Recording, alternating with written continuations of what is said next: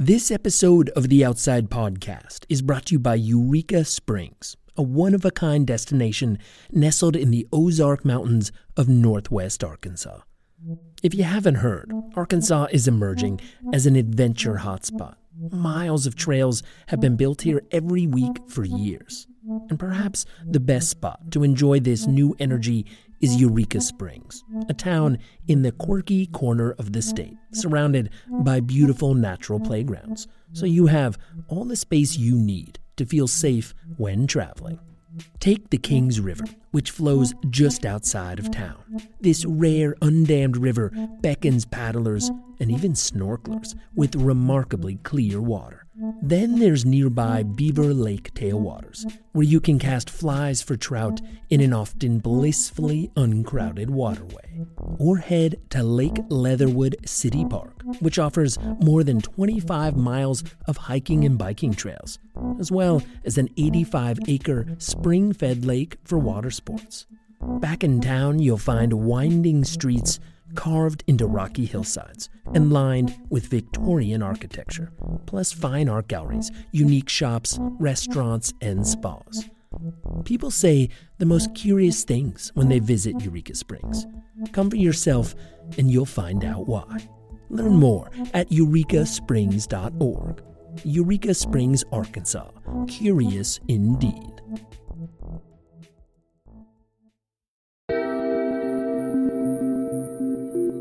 From Outside Magazine, this is the Outside Podcast.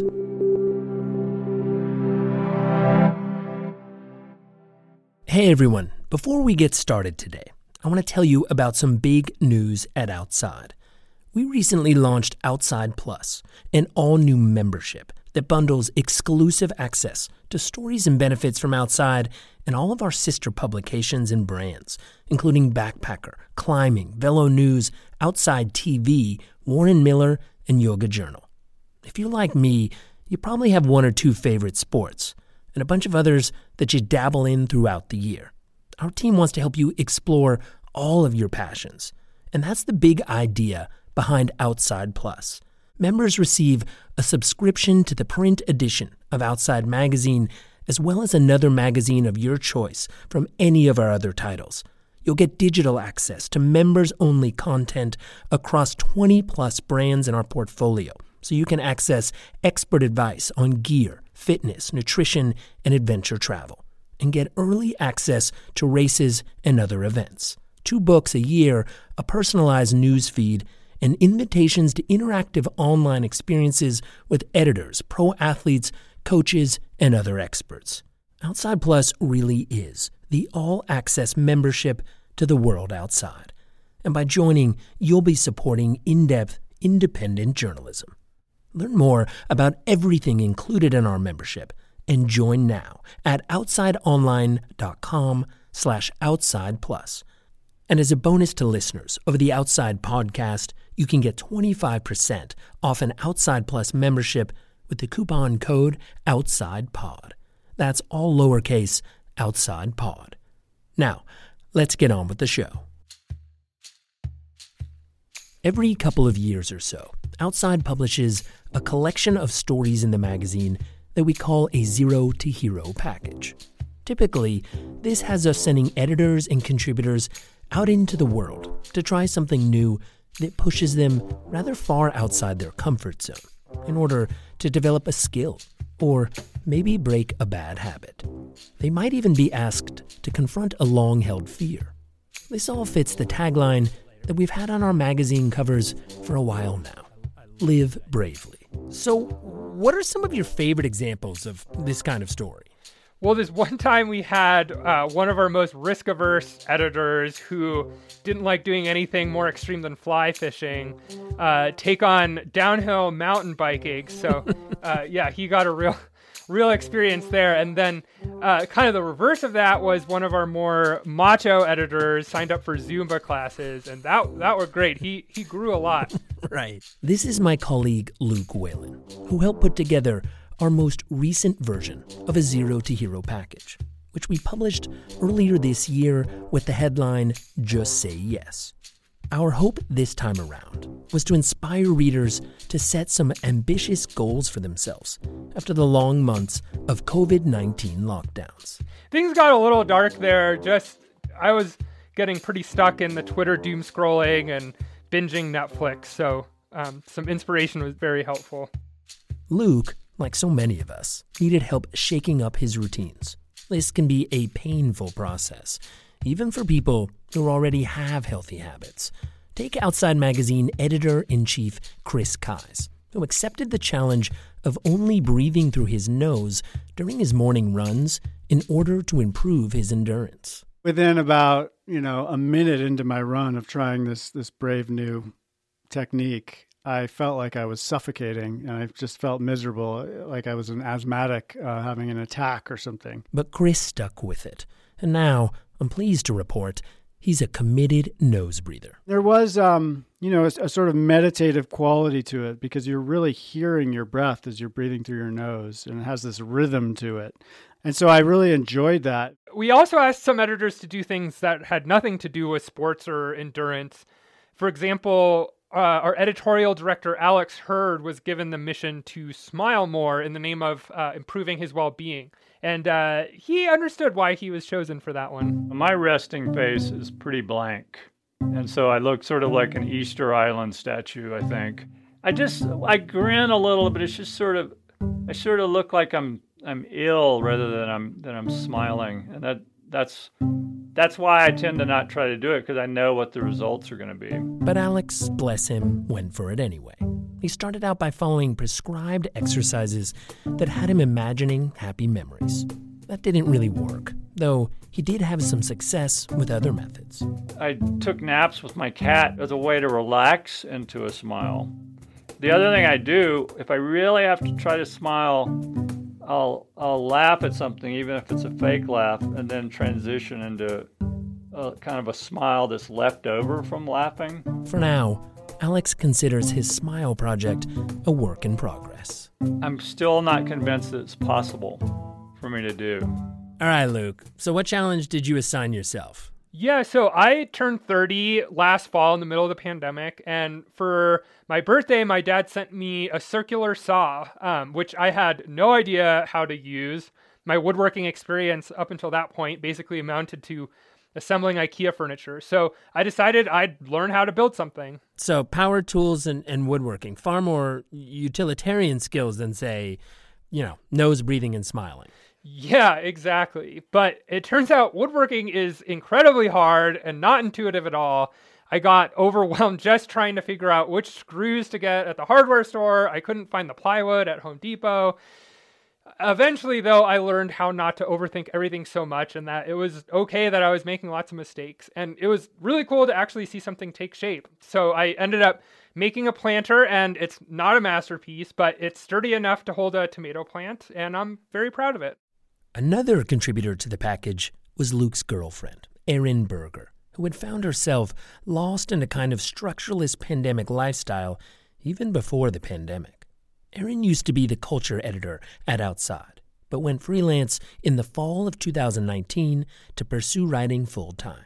She soon realized she wasn't so great at managing her time. So I never had anywhere to get to, which was very freeing. And then also, it took any sense of time or structure out of my mornings. Like, I would look up and it would be noon, and then I'd be like, okay, on to the next thing. The most important part of my routine was putting on a real shirt that's different from your sleeping shirt. And I thought that was very classy of me. I still do. When COVID struck, Erin's habits only got worse. The boundaries between her work and her personal life pretty much disappeared. And then she got a call from her editor at Outside. Then she was like, do you want to experiment with waking up early and being a morning person? And I was like, how did you know I'm not a morning person? But then as soon as I saw the email, I was like, oh yeah, that does sound kind of nice. Erin's first step was calling Benjamin Spall, co-author of the book My Morning Routine, How Successful People Start Every Day Inspired. His whole approach is you want to do a morning routine that you actually enjoy. It's not to make yourself suffer more. It's not to optimize yourself, which I had always kind of thought that was the point. But anyway, so I took that advice and I was like, what about Oprah's morning routine? maybe like who's the highest achieving person that I would think of off the top of my head? And it was Oprah. So Erin read up on Oprah's morning, which starts around 6:20 when her dogs wake her up. She then makes a cappuccino, meditates, writes in her gratitude journal, and does some yoga. She will do that while watching her best friend Gayle King on CBS. And she has to see every morning what crazy-ass necklace, that's her quote, Gayle King is wearing that day. Erin was into it. She has her own dog to help her get up, a healer Chihuahua pug mix named Henry, and she figured that turning on CBS this morning might help make it all happen. It's kind of nice to feel like someone else is up early with you, so maybe I would tune in and see what crazy-ass necklace Gayle King was wearing. I probably did the super routine for like 3 days. I mean, I wanted to give it a try, but I just didn't like it. I liked parts of it, but I really felt like I was just kind of shuffling myself through this 10 minutes of each thing, and I was just doing a bunch of these things to check them off a list. Erin needed a simpler approach.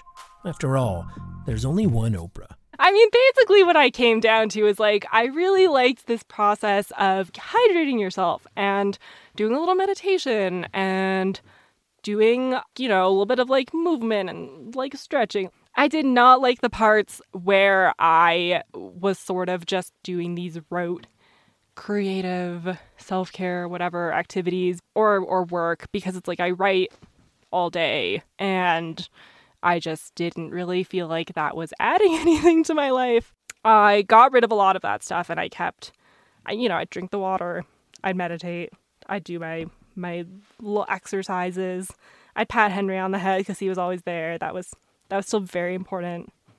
And that was pretty much it. The stripped-down approach worked far better than she expected.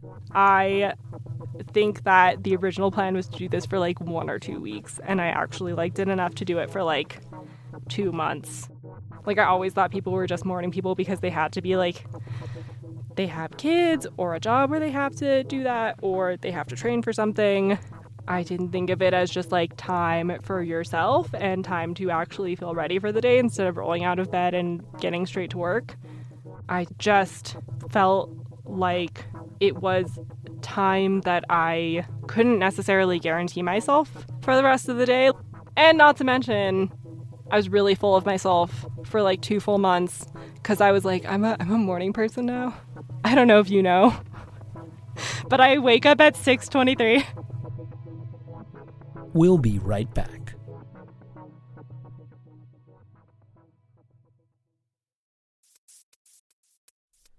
When you think of the kind of vacation getaway you really need this year, the first word that comes to mind is probably escape. And one of the best places to do that is Eureka Springs, Arkansas. In this quirky corner of the state, life moves at a slower pace, and unwinding is the name of the game.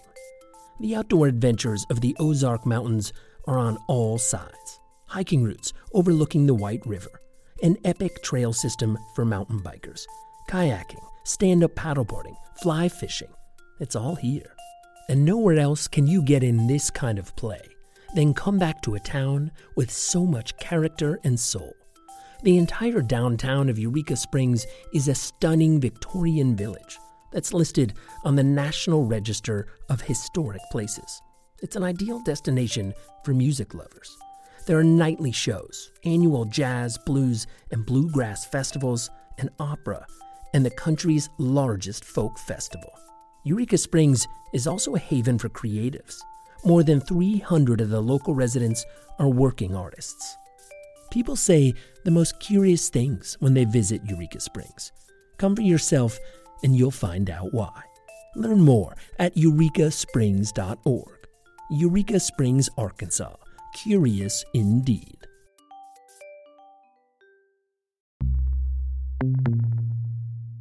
If there's a set of bad habits that almost all of us need help with these days, it's learning how to have better relationships with screens.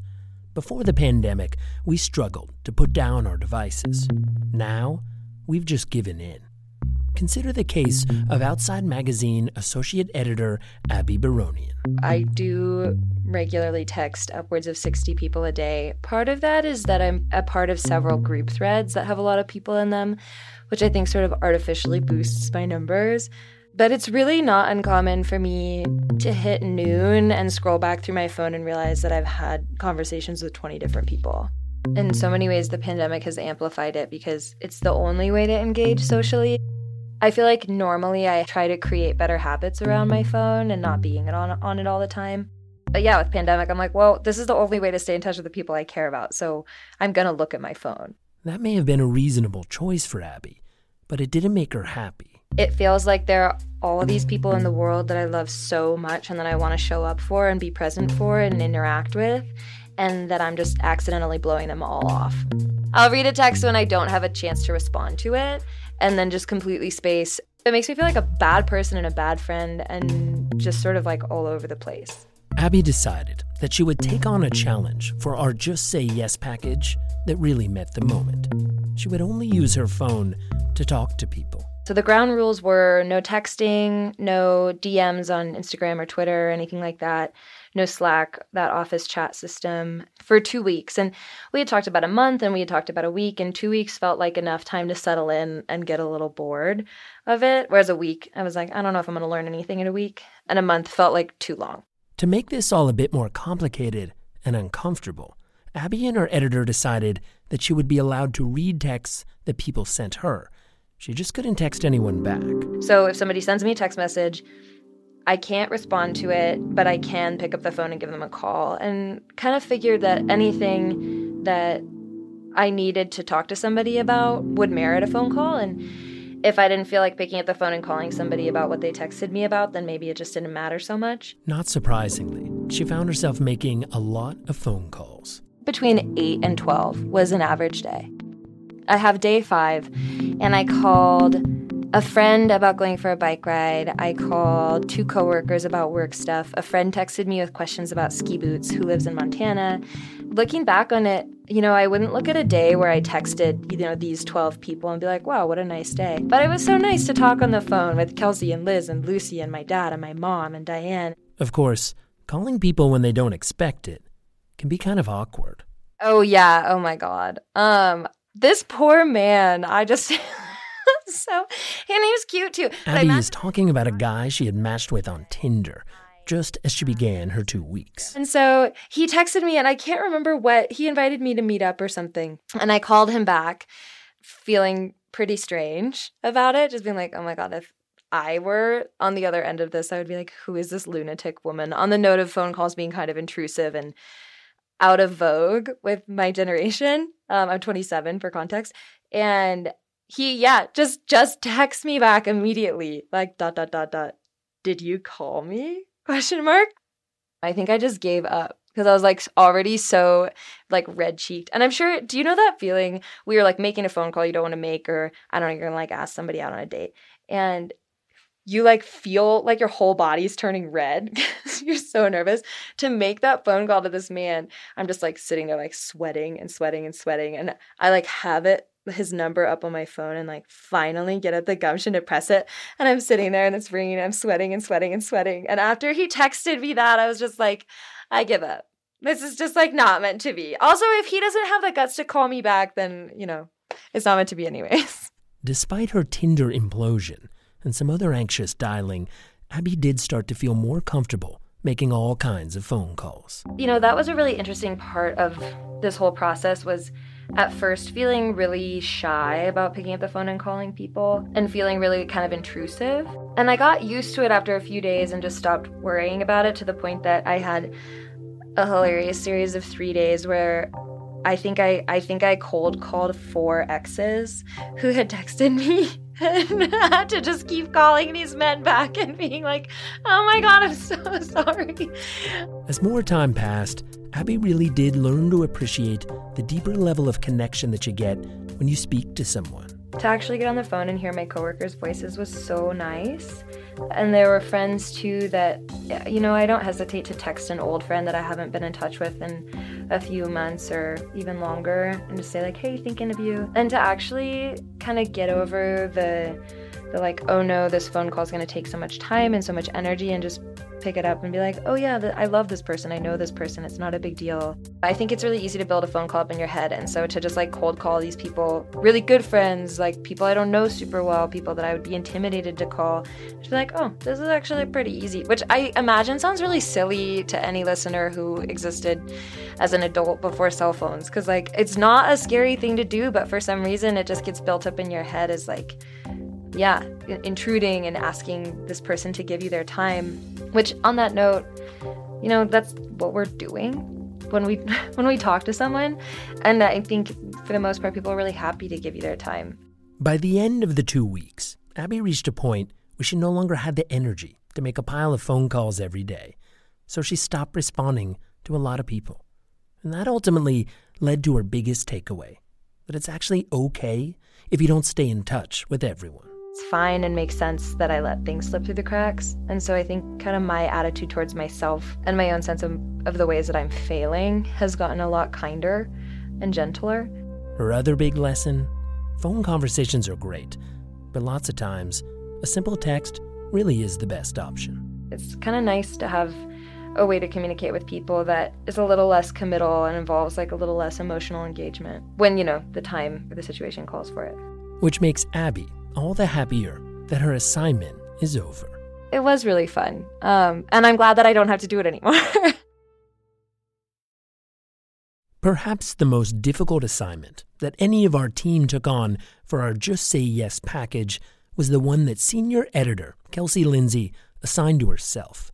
Kelsey was the lead editor of the project, and she opted to confront a serious fear that she developed after an incident that happened one night about 7 years ago, when she was living in Washington, D.C. I was walking home from work at night, and it was on my block. I was just approached by 3 men. They pushed me against a van, and I think they were going to mug me, and I just screamed as loud as I could. And after that, I just remember them like running away and me running down my block and being terrified. The experience completely changed how Kelsey approached her time outside, in the city and everywhere else. Immediately after, I would just like take an Uber everywhere. I was not going to be walking from even the metro stop to my house was, I don't know, like maybe 5 blocks, but I would take an Uber from there just because I just didn't want to be alone walking. I used to run at night and I didn't anymore, and I still don't. And I would also run pretty much only on like crowded trails, even in the day, just to be surrounded by people.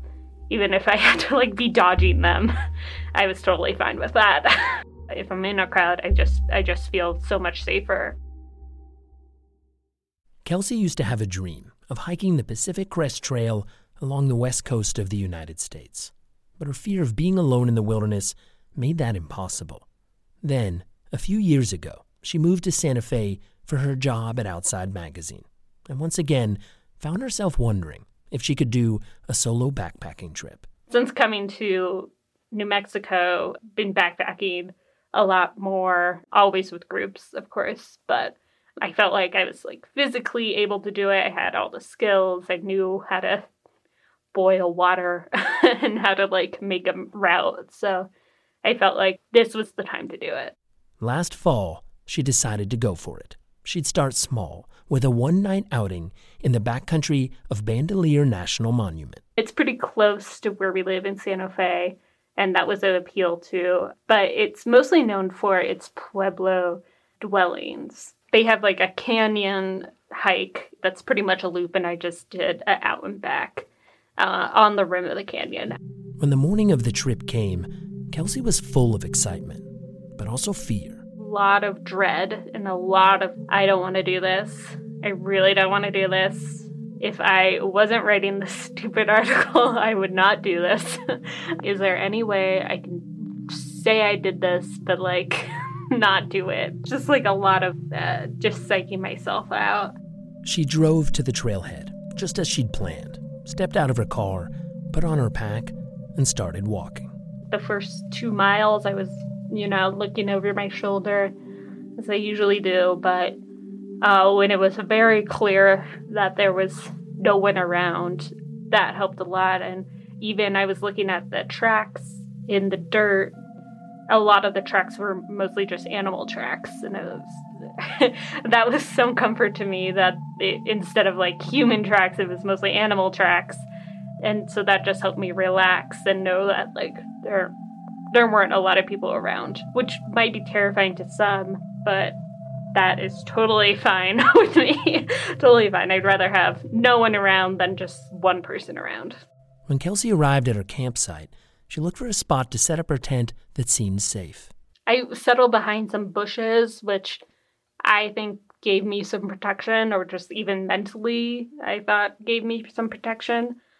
But the bushes kept on just like smacking against the tent, which everyone has had that experience. But I think it helped me a lot because it just drowned out every other noise. It was just, I could just only hear the wind and the branches. I couldn't hear anything else around me.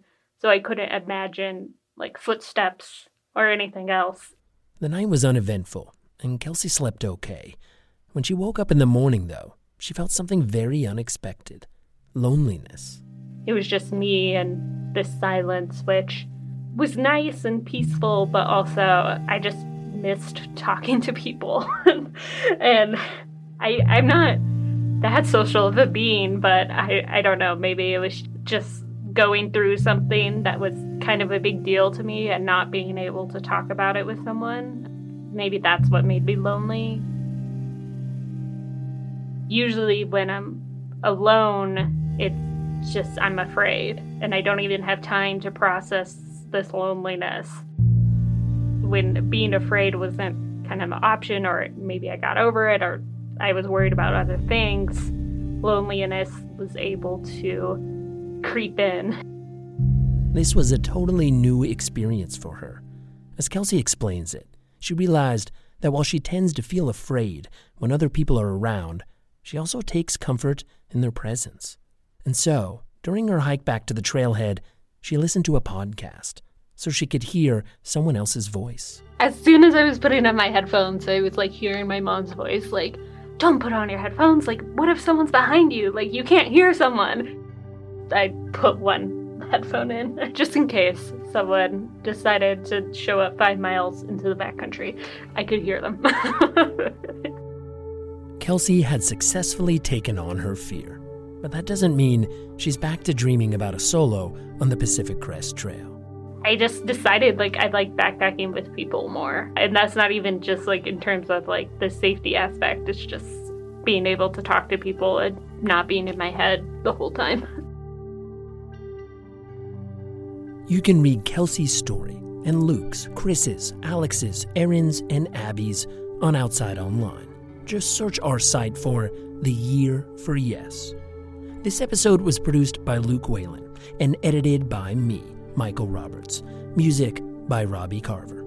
This episode was brought to you by Eureka Springs, a one-of-a-kind destination nestled in the Ozark Mountains of Northwest Arkansas. People say the most curious things when they visit Eureka Springs. Come for yourself and you'll find out why. Learn more at eurekasprings.org. Eureka Springs, Arkansas.